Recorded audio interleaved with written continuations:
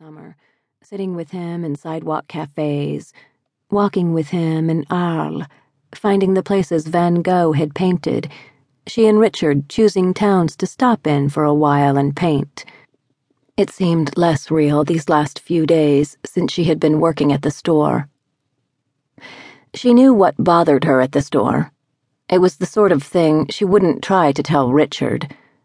It was that the store intensified things that had always bothered her, as long as she could remember. It was the pointless actions, the meaningless chores that seemed to keep her from doing what she wanted to do, might have done.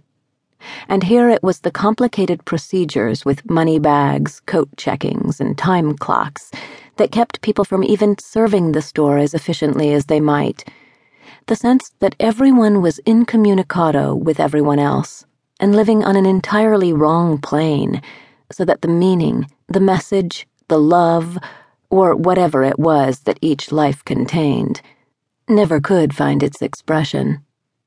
It reminded her of conversations at tables, on sofas, with people whose words seemed to hover over dead, unstirrable things, who never touched a string that played. And when one tried to touch a live string, looked at one with faces as masked as ever, making a remark so perfect in its banality that one could not even believe it might be subterfuge.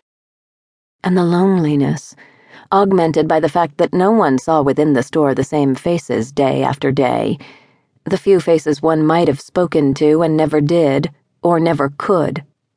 Not like the face on the passing bus that seems to speak, that is seen once and at least is gone forever.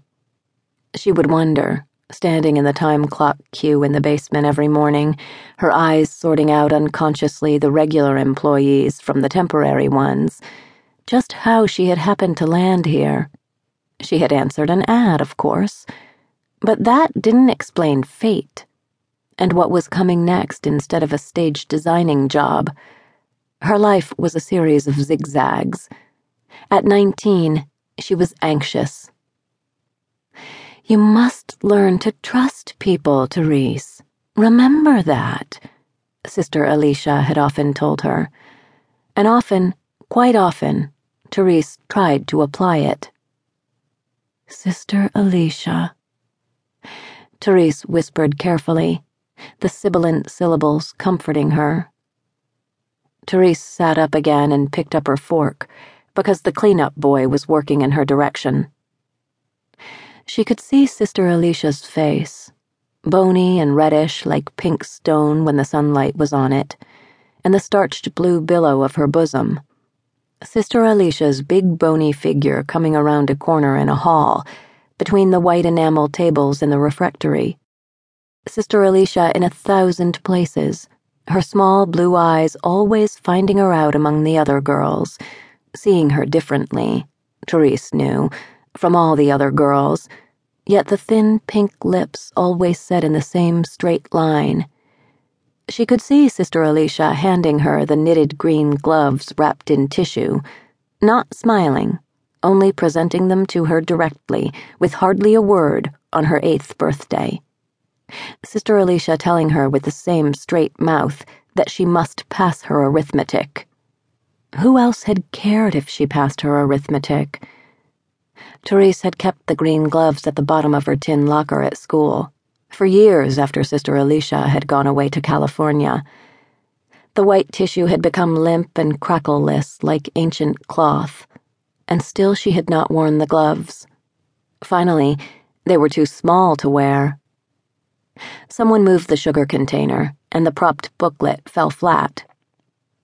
Therese looked at the pair of hands across from her, a woman's plump, aging hands, stirring her coffee, breaking a roll now with a trembling eagerness, daubing half the roll greedily into the brown gravy of the plate that was identical with Therese's. The hands were chapped. There was dirt in the parallel creases of the knuckles, but the right hand bore a conspicuous silver filigree ring set with a clear green stone, the left a gold wedding ring, and there were traces of red polish in the corners of the nails. Therese watched the hand carry a forkful of peas upward, and she did not have to look at the face to know what it would be like. It would be like